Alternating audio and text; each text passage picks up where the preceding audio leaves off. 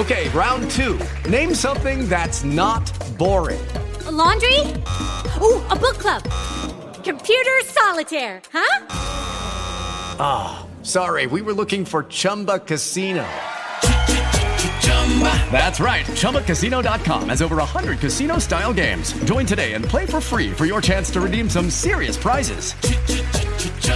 ChumbaCasino.com. No purchase necessary. Void where prohibited by law. 18+ terms and conditions apply. See website for details. Hey guys, it is Ryan. I'm not sure if you know this about me, but I'm a bit of a fun fanatic when I can. I like to work, but I like fun too. It's a thing. And now the truth is out there. I can tell you about my favorite place to have fun. Chumba Casino. They have hundreds of social casino style games to choose from with new games released each week. You can play for free anytime, anywhere. And each day brings a new chance to collect daily bonuses. So join me in the fun. Sign up now at ChumbaCasino.com. No purchase necessary. VGW. Void where prohibited by law. See terms and conditions. 18+.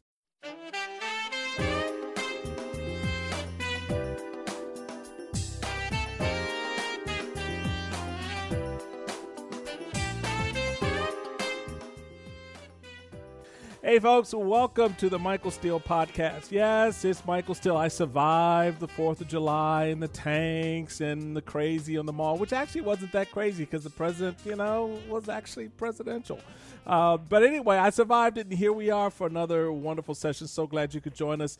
Catch me on Twitter, of course, at Michael Steele, and you can download this wonderful podcast at Stitcher, TuneIn, or Apple Podcasts, wherever you get your podcasts on. Well, I'm excited about today because I got a guy that I've had the pleasure of working with. I've been on his program before and on the Dean Obeidallah Show on SiriusXM Radio Channel 127.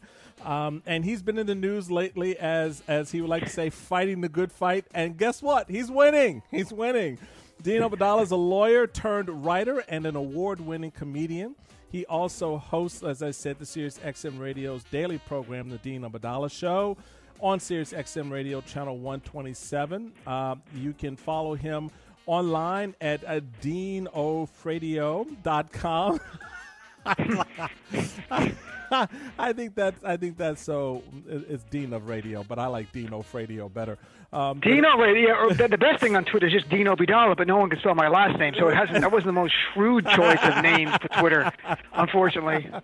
So Dean, welcome, man. It's so glad to have Thanks, you brother. on. It really is. So where do you want to begin? This is guest choice. You go where you like to go today, as we are in the space post 4th of July and all of the fun, frolicking stuff that was going on there. You've got Alex Acosta, Jeffrey Epstein, you've got emoluments, you've got Congress, you've got Trump.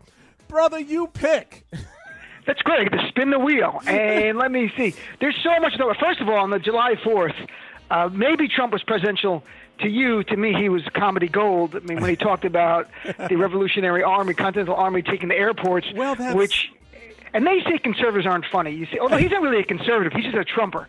He's a Trump person. But that spurred a waterfall on Twitter of comedy memes about the Battle of LaGuardia, onward to JFK, and Paul Revere saying 1 by land, 2 by sea, 3 by air. I thought it was great. So I have to thank Trump for that. And every now and then he makes us laugh, unintentionally, of course, but we need that in these times, because he's aging the crap out of me. And the truth is, Michael, I'm not kidding, his last physical, his blood pressure is lower than mine, and mine is higher because of him. Right. This is the problem I'm living through right now. So this is horribly unfair. There should be a medicine, some kind of medication or a government program that if Trump is stressing you out, you can take these Trump Be Gone pills or Trump Control or Trump Zac. I'm not sure what you call it, but we need something. I can't take it. But on the real issues, to me, one of the big issues is the fighting in the Democratic caucus now with Speaker Pelosi. And I wrote about it for CNN because I write weekly for CNN, how you had Speaker Pelosi come out publicly say things to Maureen Dowd at the New York Times, and then AOC, she went after 4 members of Congress, AOC, Rashida Tlaib, Ilhan Omar, and Ayanna Pressley. And then AOC and Ilhan, and not Rashida as much, responded on Twitter. And today, Speaker Pelosi said, no more fighting on Twitter with each other. You started it. You started it in the New York Times. I mean, this is off the charts. Why are you dividing your own caucus? Times, not Twitter. She started in the New York Times. Right, exactly. She went legacy media. That's right. She did that. You have to do that. But, I mean, what's shocking about this is that Speaker Pelosi's philosophy, and I actually agree with it, is that she says diversity is our strength and unity is our power. And I agree with that. And by her, the Speaker, unforced, telling a reporter from the New York Times, its columnist, things about sort of dismissing them. They only have 4 votes, and they use that public whatever, which she meant Twitter. Well, there's no need for that. There's no need for that stuff. Well, no, there may not be a need for it, but there's been a space created by none other than Ocasio-Cortez herself. How and why? Well, the day after you are the member-elect to the United States Congress, what do? You go to Washington and you protest outside the Speaker's office with a bunch of protesters. All right, so you don't think that that's going to send a message to the incoming Speaker? Because everybody at that point knew that Nancy Pelosi was going to be Speaker, despite all the crazy protestations to the contrary. Right. There was no one that was going to take that spot from her. They woefully underestimated this woman in terms of her sheer raw ability to shape and mold that caucus to her will. And she did. She's now Speaker for the second time, and you're going to go take your behind on a cellar down to Washington, D.C., and protest outside her office and don't think there are going to be ramifications downstream from that? Come on. Well, I think they actually were it seemed like they were actually getting along after No, recently. they weren't. No. You don't think so? No. I couldn't tell, but it had not bubbled into the public yet. But the other part of this is the idea that you have now 80 Democrats in the House, per CNN's count, who support impeachment. And more importantly than that, and I don't really care, I care what elected officials say a little bit, but I'm much more focused on the base and the grassroots of our party, because I think that they've been ignored for too long, and there's an inherent elitism in the way we are dismissed. And I find common ground probably with conservatives who on the base for years felt the same way, and then they changed their own party. Right. But the idea is that you have a Gallup poll came out July 3rd, 81% of Democrats, 81% support impeachment of Trump. You can't get 81% of Democrats to agree on anything. So that's the high end. The middle level of polls, 65% support impeachment of Trump. But on the high end, a new poll, 81%. And the idea that you have Speaker Pelosi being dismissive to the base just quickly to us, like we don't matter. I don't want to be in the crazy position that I have found myself over the past year, actually defending Nancy Pelosi after having thoroughly whipped her in 2010. But here we are. What you want and what you can do and what's politically smart are 3 very separate things. And what you expect from the leader of your party is to understand the intersection of those 3 things. And when they don't intersect, I don't care if you've got 100% of people wanting to impeach the president. If it is politically and practically not there, why would you open up that Pandora's box when you know the incumbent president is sitting there going, oh, please impeach me, because that takes all the other bullshit that I've been putting out here off the table. Because now, guess what I've got? I've got a badge, I've got a sword, and I've got a shield, and I'm going to come after you, and they're all impeachment. And so why not be smart and tactical as she's trying to be? I get it, but you can't placate that desire because that desire is not practical in terms of what you can actually get done. Here's the thing. I don't want to sound like to people that I hate Nancy Pelosi or I think she's a dino, whatever you want to call it. Right. I actually have a great deal of respect for her. I compartmentalize my views on people. Like, I don't like that she's not having impeachment. The big deal, it wasn't a big deal her fighting with the 4 members of the House in that little snide way. I think they'll get back together. It's not a big deal. Right. But not doing impeachment, I disagree with her fundamentally on that. And I don't think, first of all, I think, and we don't have to rehash the whole thing here, but I think constitutionally and legally that's the right thing to do. I also think politically it's the right thing to do. I also think Donald Trump is petrified at impeachment, regardless of what he says, because he said about it's a dirty word, why are you saying it? In fact, to the point where the Republican National Committee, Congressional Committee just did a poll in 4 swing districts that they revealed to Politico showing how unpopular impeachment is in certain key districts. Why are they doing that? Because they fear impeachment as well, because America gets to see everything laid out. And I have the most confidence in my fellow Americans. They see everything. We're going to find out what happens. I just want an impeachment inquiry. I don't want articles of impeachment tomorrow. I want it laid out over 6 to 8 months. You have witnesses testify, because it takes Congress 6 to 8 months because they work 3.5 days a week in D.C., and they take the entire month of August. Yeah, well, no, I know members of Congress right. personally. They work, and they do work in the district. I want to be clear. It's not like they go home. So, but it's going to move so slow because of that. And if at the end there's not enough evidence to draft articles of impeachment, I completely respect the Democrats to do that. And I also say this on my show, and most of the listeners that I speak to agree.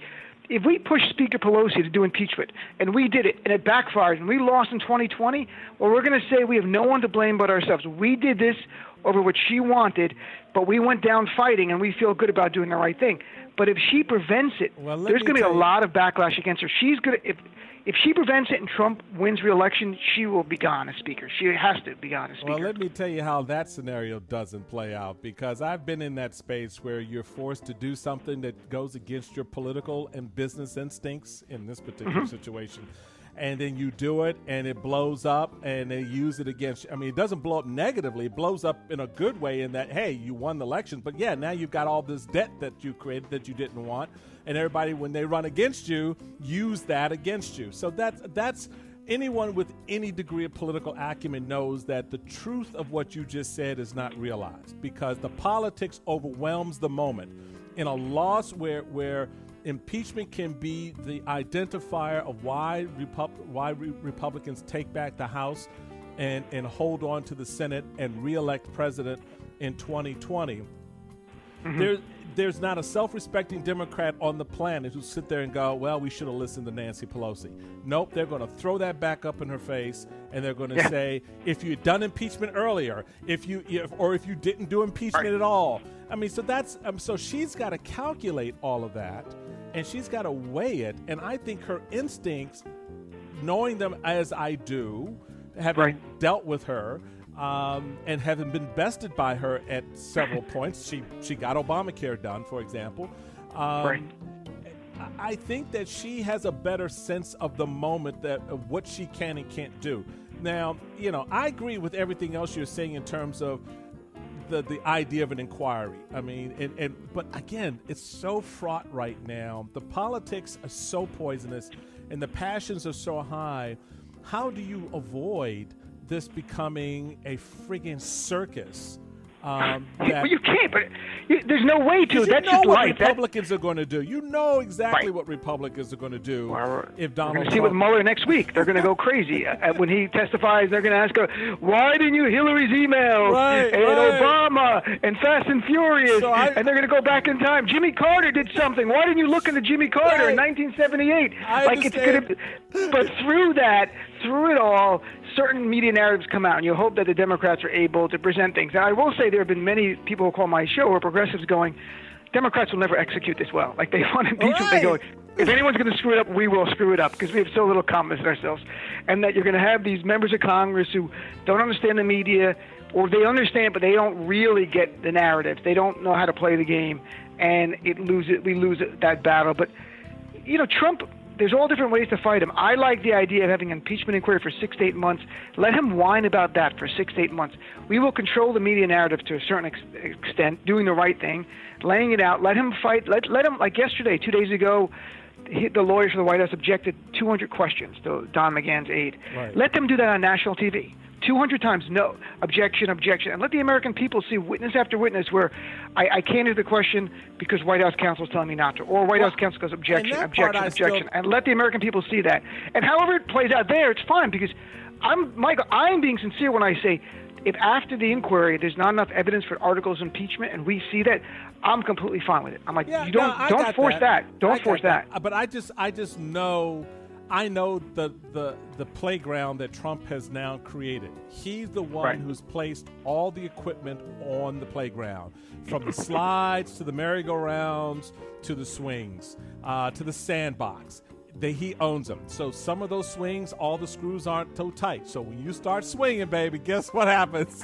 The seat comes off. Another issue now, Michael, is bubbling up because of the Trump administration, and he has limited control, and I think all Republicans have to be concerned. And it was yesterday there was the oral argument in the Fifth Circuit Court of Appeals on the ACA, where Trump has joined the 20 GOP states to strike down the ACA, and it seems 2 of the 3 judges who are Republicans seem to be indicating they are on board to strike it down because of the individual mandate is gone. That was the tax linchpin. And their argument is the Supreme Court, Justice Roberts, has already made it very clear that's why he's upheld it, because of the mandate. But now that the mandate's gone, right, you don't no longer need to uphold it.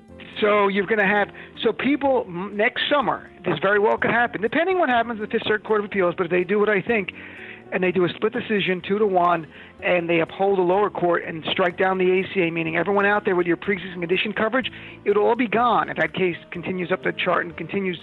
If it's affirmed by Supreme Court, or keeping your kids on the policy at 26, insurance companies can put caps back on people's policies. They can charge older people 5 times the rate of younger people. We go back to the world pre-ACA, and I'm a lawyer, and I used to be a lawyer for a big insurance firm. I mean, we represented big health insurance companies. Right. And I could tell you what we used to do to people when we had the pre-existing condition exclusion. We'd subpoena every record you were ever treated for. If you were coming in for a big-ticket item like cancer or something, and if we found you were treated one time ever and you didn't put that on your application, we would rescind the entire policy based on fraud. And we should not go back to that place. It was an awful place in this country.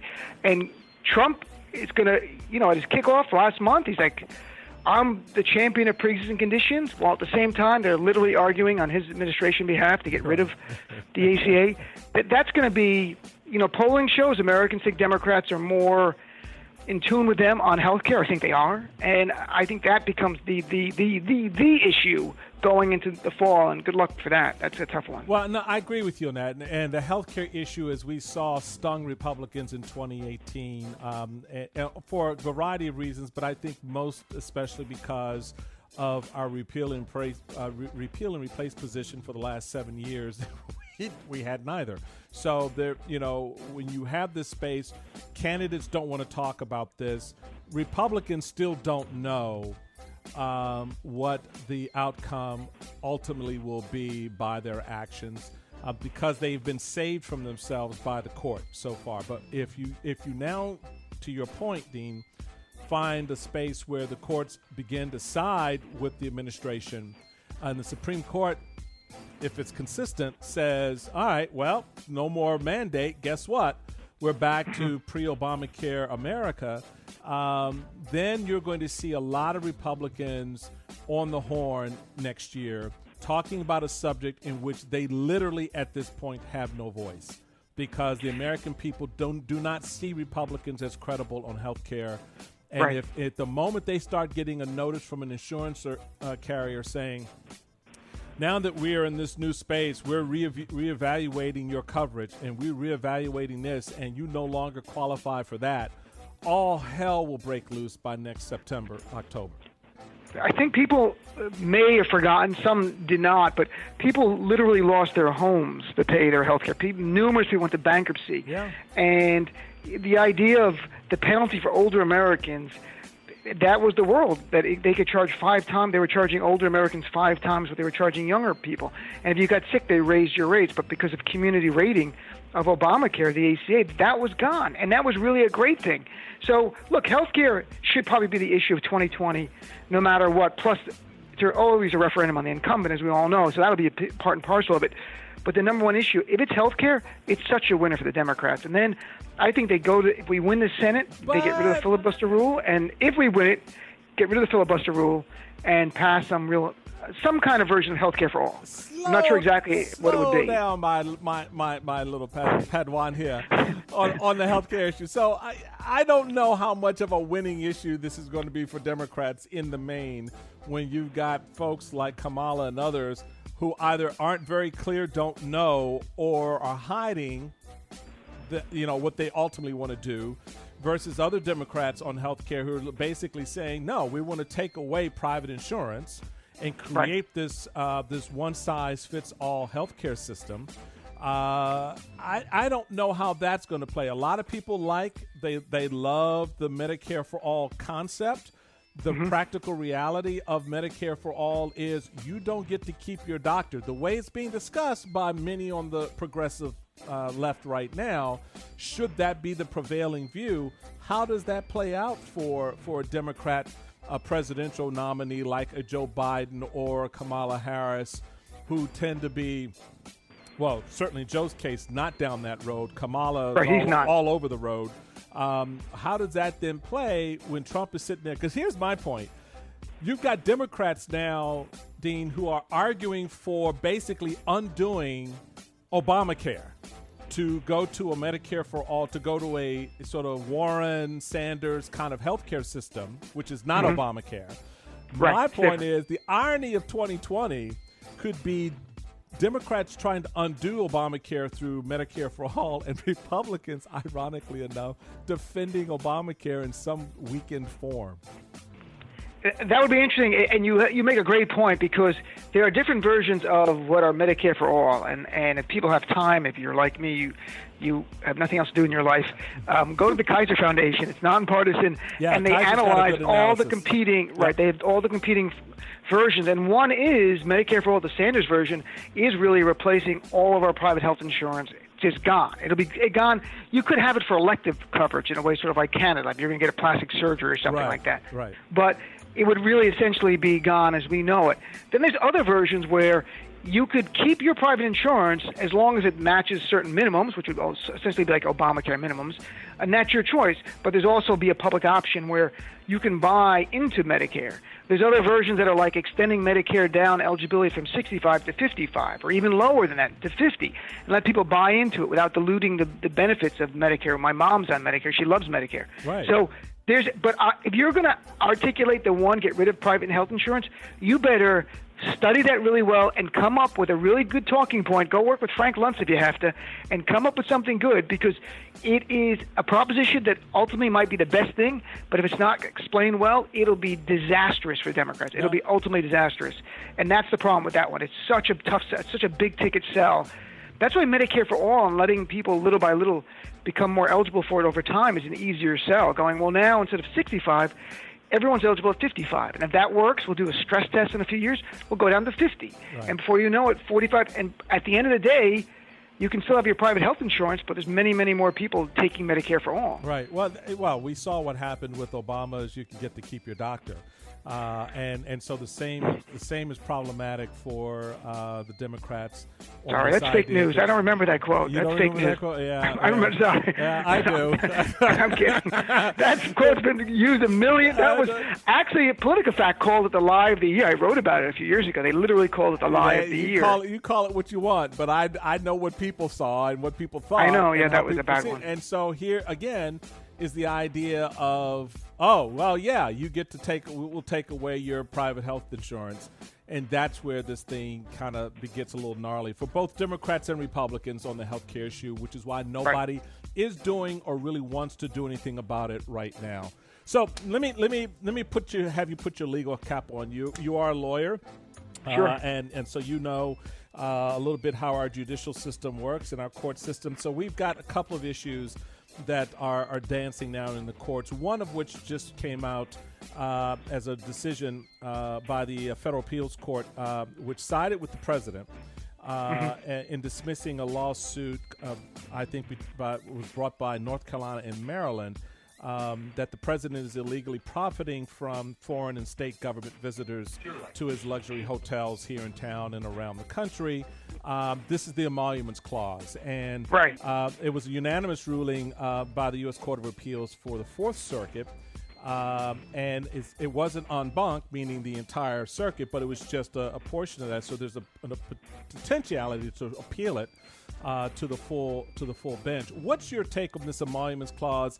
And the issue here was standing. That's where the court came down, basically saying that the plaintiffs didn't have standing. Essentially, who does on this question of emoluments?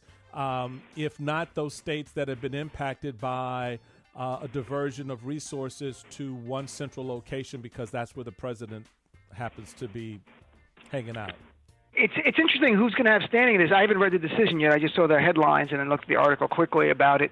But, standings, you need to have it has to have a concrete impact on you. It's got to be real. It can't just be anyone could bring a lawsuit for any reason, because our courts would be flooded. They're already flooded, but even more so.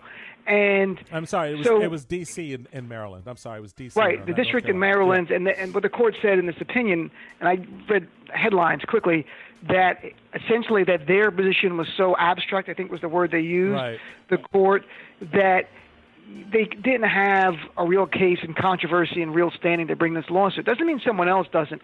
And they're not, while it's a win for Trump in this case, it is a win in this case, it doesn't get to the merits. And that's what happens when you have a decision based on standing and you dismiss a case on that.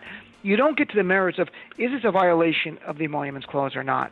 And I'm not sure who's going to have that standing. You know, there's other lawsuits, if I remember correctly, is the House suing them and other people? There's others that are, someone's going to have standing here. Well, I mean, what's the point of having in the Constitution if no one has standing to bring a lawsuit for a violation? They could be about that it's not a private remedy. It's more something that should be done politically, internally with Congress. Oh, hell no. I mean, that's I haven't read the decision, so I'm just telling you that I know what you're saying. My gut is that remedies. you're going to see that's potentially the answer, that because unless they articulate specifically in this opinion who has standing, and they just say these guys don't have standing, they're not being helpful. They go, the right person who has standing is this person's actually hurt by it, perhaps another hotel owner in the area who's lost business to the Trump hotel because people want to curry favor with Donald Trump and said, hey, last year before Trump came, this was my business. Now Trump's president, and I've lost this much amount, and everyone's going to Trumpville over there because if you spend money there, maybe you'll get a better deal from Trump policy. And so that person probably is the most concrete standing, just off the top of my head here, because then you're looking at who's got the most, who really is personally really, really impacted by this. And it's going to be others who are losing money in the area, perhaps. That's just one. So basically, the Four Seasons and the Willard Hotel have to bring the lawsuit. And they're probably not going to. Of course not. And they might not have lost money. I mean, they might be doing fine. No, they're not. Really doing fine. They're not relevant. So, that was one of the first things out of the box about 4 or 5 months after Trump's inauguration was the fact that a lot of these hotels were booked. Like the Four Seasons was the diplomatic hotel in Washington to stay at. That's where every diplomat who was worth their salt when they came into town would stay. Not anymore. So they lost all that business to the Trump hotel. I think they would have standing. Without doing a legal analysis, right. I don't have a law clerk. So but I was going to say, it's interesting to me because this question, when you have these sort of nebulous issues like emoluments, that are constitutionally based, the standing question is always one that sort of bites people in the ass. And you're sitting there trying to figure out, okay, who does have the ability to actually bring the requisite remedy or seek that remedy if this person or this group does it. Usually it's the one that, right, because we have a First Amendment, and if I see someone else's First Amendment rights being trampled, and they're clearly being trampled, I can't bring a lawsuit if it's not affecting me. But if my First Amendment rights are being trampled by the government, then I'm the one that has standing to bring that lawsuit, because there's a big policy decision here with the standing. The idea of standing is not to our courts are already logjammed, but to have it where everyone who wants to bring a lawsuit for any reason, especially political reasons, is just bringing lawsuit after lawsuit to bog people down, and people do that, but they get dismissed for lack of standing. That's why even with the border, when they were doing the lawsuits to stop Trump's emergency declaration, one of the plaintiffs, if I recall correctly, were people own property that were going to have their property taken by a new border wall. Right. And there's the most direct impact. It's your property being impacted by the federal government. You, of course, have standing. So that's the challenge there. So now the Democrats in the House do have their own lawsuit. I'm not sure if there's going to be a standing issue for them or not. Right. But clearly the other hotels, if they're impacted, I think they have the best case right there. All right. Well, no one's done this. No one filed a lawsuit. I'm reading this quickly, and it reminds me, I remember talking about it on my show with Danny Stavales from MSNBC. Right. I'm sure you know Danny. Comes on weekly. Yeah. And we talked about this in the past, and that nobody's ever brought a lawsuit trying to enforce the Emoluments Clause. And no matter what, Trump has taught us a lot about our Constitution, about things we never read about before, from can a president pardon themselves right. to the Emoluments Clause, can he pardon? There's so about conflicts of interest, what's the emergency powers, and the powers of Congress to enforce their own subpoenas. We've learned so much because we have a guy who's broken every norm possible, where all of a sudden we realize the paper tiger that Congress really is, and also the paper tiger that the Constitution is if no one's there to enforce it. Because it's just on paper does nothing. So we're all learning. We've all gotten smarter. We can all sit for the bar exam now. Yeah, we can. But here's the rub, Dean. The tiger, the Congress is a paper tiger because it's made itself a paper tiger. The Constitution doesn't take any power away from the Congress. It empowers them. They're just sitting on their ass and not using it. They allow a lot of the stuff to go on, going all the way back to how they've afforded administrations to prosecute wars that aren't wars, because no one came into the well of the Congress since FDR and actually declared a damn war. But the Congress cede that authority by funding the president's agenda in that respect. And, these, sort of, these AMUs, we'll just sort of authorize you to sort of do this for a period of time. And, okay, if you want to sort of use it 10 years after it's expired, that's fine too. So the paper tiger created itself. Well, look, but when they go to push back, they realize their weaknesses, because the president has much – it's just every time that Congress doesn't stand up or do something or push back, that the presidents take power. Democrats and Republicans, they want to be as powerful as they can. Sure. I understand that. If I was president, I'd do the same thing. But we learned it about the federal emergency statute when Trump declared an emergency. Then you go look at it, and you're like, oh, my God, the president can veto an emergency declaration by both the House and the Senate, like a bill, as opposed to them being able to stop it. They had a vote on a war powers resolution to stop Trump from being involved in Yemen. He could veto that as well. So while Congress is doing their job, unless they can get to 2/3 of either chamber, which is really tough in the world we live in, and also, I would have thought, and I'm not, tell me if I'm naive, but I thought some Republicans would have some institutional sort of allegiance and stand up to Trump more, and they did. You had a majority, but I thought like a few, maybe on war powers. No. Go, look, you're prosecuting a war in Yemen in our name with our tax dollars, helping Saudi, and they'd go like, we are all going to override the guy's veto and make this a test case with the Supreme Court, and they didn't. No, of course not. You know why? Because they're more afraid of Trump's shadow than they are of actually doing the job the right way. They don't want Trump to tweet about them. They don't want him to endorse their opponent in a primary. They don't want the president to make them a mockery, because God forbid they know how to mock the president back. I mean, this is not you want to get down and dirty in the schoolyard, baby. Let's play, But these guys can't do that because they're one note, and it's Trump. That's the only note they know. And so when you have someone if you want to get a sense of a Republican Congress and Senate, I give you two words: Justin Amash. And he's gone now. And he's gone. He's independent. They ran him out. They ran him out of the party. It's like, how dare you challenge Donald Trump? I like Amash. We both have Palestinian refugee fathers. His father was a Palestinian refugee, and my father too. Yeah. And he's 100% Arab heritage. Right. My mom's Italian. And was one of the co-founders of the freaking Freedom Caucus. And I wrote about it for CNN not too long ago, and maybe even The Beast, about the guy got an award from Matt Schlapp just a few years ago for conservatism, and his score was like 10 points higher over Lindsey Graham. Right. So it was not about allegiance to conservative principles. It was about allegiance to Donald Trump. Right. I said the same thing on MS on Joy's show or Candace Gibson's show on Sunday, that it was not, look at his scores from conservative ACU and others. They're one of the best out there. Right. One of the best. So it's no longer about allegiance to conservative principles. It's about allegiance to Trump. That's so scary. And they crap all over him. They run him out of the party, and they wipe their hands of it, and they go, see, we are the defenders, and you need to get in line with where we are. So principle, ideology, values, all of those ideas that were the cornerstone of any policy, and certainly girded politics, that doesn't matter anymore. So to expect anything different in this environment from a House or Senate Republicans, I think is, and we'll see this play out, as you already referenced, next week when you've got Robert Mueller sitting in front of Jim Jordan. It's going to be very interesting to play. And the worst thing is it's during my vacation, meaning that whole vacation day is ruined. Right. Because I'm going to have to watch this. I can't, not watch, or at least not listen on my phone to it. So the whole thing, and I'll be screaming. I'll have a headset on by the beaches screaming. Right. It's like, what's wrong? I'm like, Jim Jordan's questioning. That's what's wrong. Mark Meadows is doing what he does. So it ruins one vacation day of my own. I'm only taking 3 off, and one is gone because of this. So It'll be that. So I got one more legal goodie for you. And sure. this one is depressing as hell and just unfortunate.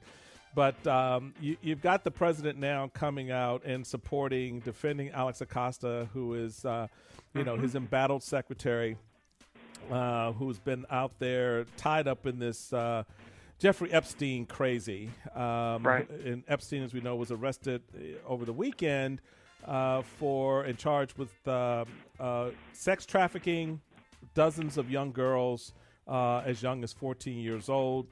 Going back now about 10 years, of course, you had Epstein, who pleaded guilty to procuring a person under 18 for prostitution and felony, got basically a wrist slap by the lawyers at Kirkland Ellis, I believe is the firm. And what's your take on how this narrative plays out? And, of course, you've got more and more allegations, again, bubbling around the president and his sexual proclivities and misadventures. Well, first of all, Trump, it's very hard. Does the public care about any of this? Or have we gotten like the Brits where a good sex scandal is just another episode to watch in the evening news? Well, this one is such a dark. This is not the normal sex scandal. This is with children. So this is horrific. On my show last night, we talked about this, and I wasn't sure if people would call or not, and the phone lines exploded on this topic. And, of course, they were progressives, but it's because of the intersection of Trump and Jeffrey Epstein, and that it's very hard to believe, and this does not make Trump criminally liable, but it's very hard to believe he didn't know what was going on with one of the victims, was a 16-year-old girl who worked at Mar-a-Lago. He admitted that Epstein liked them young. Right, and he said that, and when he said that, and he's a lot of fun to be with, I'm looking at his exact quote, it's even said he likes beautiful women as much as I do, and many of them are on the younger side. That was in 2002. Trump was not referring to 25-year-olds when he said that. He knew they were teenagers. Right. And according to court filings, Virginia Roberts, first she was working at Mar-a-Lago, she met Epstein there, and went to his house, and then was one of the victims. I doubt it was the only one. I don't know to what extent Trump knew about what was going on. And then you have Alex Acosta involved in all of this, who was the U.S. attorney at the time. And Fox News yesterday, it was too funny.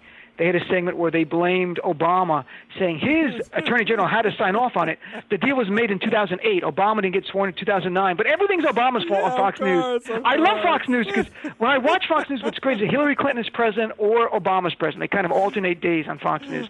So it's kind of great.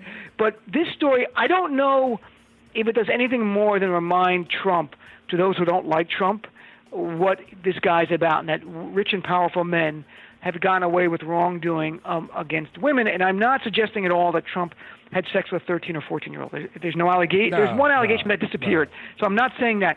But, you listen today on the Today Show, one of the victims spoke out directly to camera about what happened. And she talked about Jeffrey Epstein, and it was not consensual, and he didn't wait for her to consent, and he did what he wanted to her. And you can't help but think of the Access Hollywood tape. And even though it's a different age group, the idea of these wealthy billionaire guys, these white privilege on steroids, that they can do anything they want to women. They don't have to wait for consent and get away with it. I think it's going to harken back to many about Donald Trump.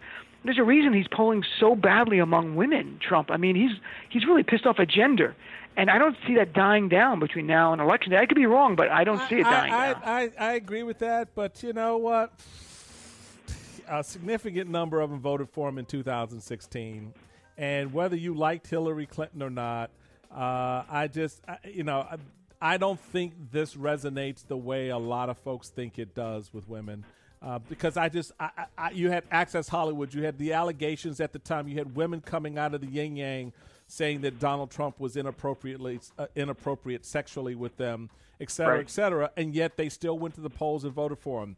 They still, Roy Moore, Donald Trump embraces him, then finally goes, oh, well, maybe not so much, and everyone's like, but still, and everyone kind of looked the other way. So I just don't, that's why I really am concerned about how women go forward in this environment. Now, yeah, you're getting all this exposure. These stories are coming out, but we saw with the Kavanaugh hearings, they're easily dismissed. You have people grandstanding against these women, making them prove the allegation. It's like, okay, we're not going to accept it just because you say it, but at the same time, let's give it some degree of credibility. Why do we just automatically believe the guy And you're right. This, I think, is different because it involves young children, young girls.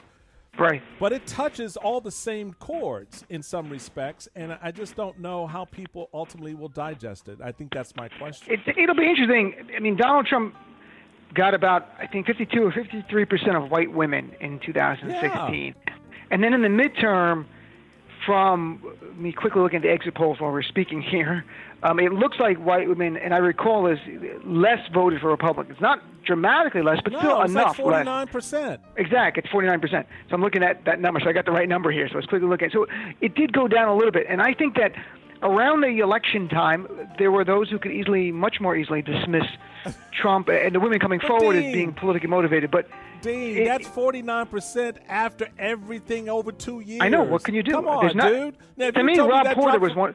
To me, the Rob Porter incident was one of the worst things, where he showed no compassion for the two ex-wives who came forward and said they were beaten by Rob Porter. One shot the picture of the black eye, and Trump just wished her well. They didn't wish her well, wished him well. And yesterday about Alex Acosta, it was the same thing. I played it on my show where Trump literally said, you know who I really feel bad for? And I thought he was going to say the women. He goes, Alex Acosta. He pauses and he goes, Alex Acosta. I'm like, nothing for the children who were sexually abused and raped? Not a word of it? A predator only knows how to protect another predator. They're not going to sit there. You don't hear the lion go, damn, I'm sorry I ate that gazelle. I'm really sorry. You know, I shouldn't have done that. And the other lions are going, dude, why'd you do that? That's awful. I feel bad for the gazelle. No, their attitude is, where are the rest of them? And that's the problem. They're not, I mean, so again, knowing what we know and seeing what we've seen, I don't know how this plays out to the point where people are so repulsed that they go, you know what, this is not something we want. Even sort of harboring these attitudes that protect these predators that the president's expressed, we want that anywhere near the White House. I just don't think people are going to look at it that way. Well, there's a long way to now, November 3rd, 2020. I'm looking forward to what happens and how this plays out. The Democratic nominee, obviously, you can put Trump against generic names or names on a piece of paper until you have the actual nominee and they start going head-to-head and people learn about the negatives of the Democrat as well. We'll see how this plays out. Yeah. I cannot put it past – I've talked to Republicans. They're like, Trump's going to win. I'm like, you're an idiot. You don't know – you can't say that. I live in the real world. Yes, he could win. He could also lose really badly. I mean, he really could lose horribly if the economy in a year from now, which is saving him, is up to and I'm not wishing for this. I've been very clear. I do not wish for a recession just to beat Donald Trump. But say unemployment's at 4.2 or 4.3% and trending upwards, that hurts a president. If you look at re-election years, trending economies have a big role. So if it's trending for the worse and the Democrat has more traction on that, it's one thing. If the economy stays where it is, it's going to be much, much tougher to beat, and that's objectively speaking. If that's part of it. That's a big part of this. Yeah. Well, we will see, my friend. I appreciate your insights on this. And thanks. I especially appreciate you coming on and having a little bit of a conversation with the Michael Steele podcast family. And it's always great having you around, Dean. I look forward to coming on your show too, man. I'd love to. I'd love to have you on. I got a podcast now that's called "I Want to Be Your Muslim Friend." You have to convert to Islam to be on it. I'm sorry, Michael. Although we would love to have you. I mean, you'd be a high draft pick. If we could get you as a Muslim, you would be. We would trade a whole bunch of other lesser Muslims for Michael Steele. You don't have to be Muslim to be honest. I'm kidding. Appreciate it. All right, nice chatting with Michael. I appreciate it. You take care of yourself. So that's the one and only Dean Obeidallah, folks. He hosts the Dean Obeidallah Show on SiriusXM Radio Channel 127. Definitely check him out. And also, don't forget to download us on all your favorite locations for your podcast, Stitcher, Apple Podcasts, TuneIn, or wherever. And follow me on Twitter at Michael Steele. Catch y'all next time out.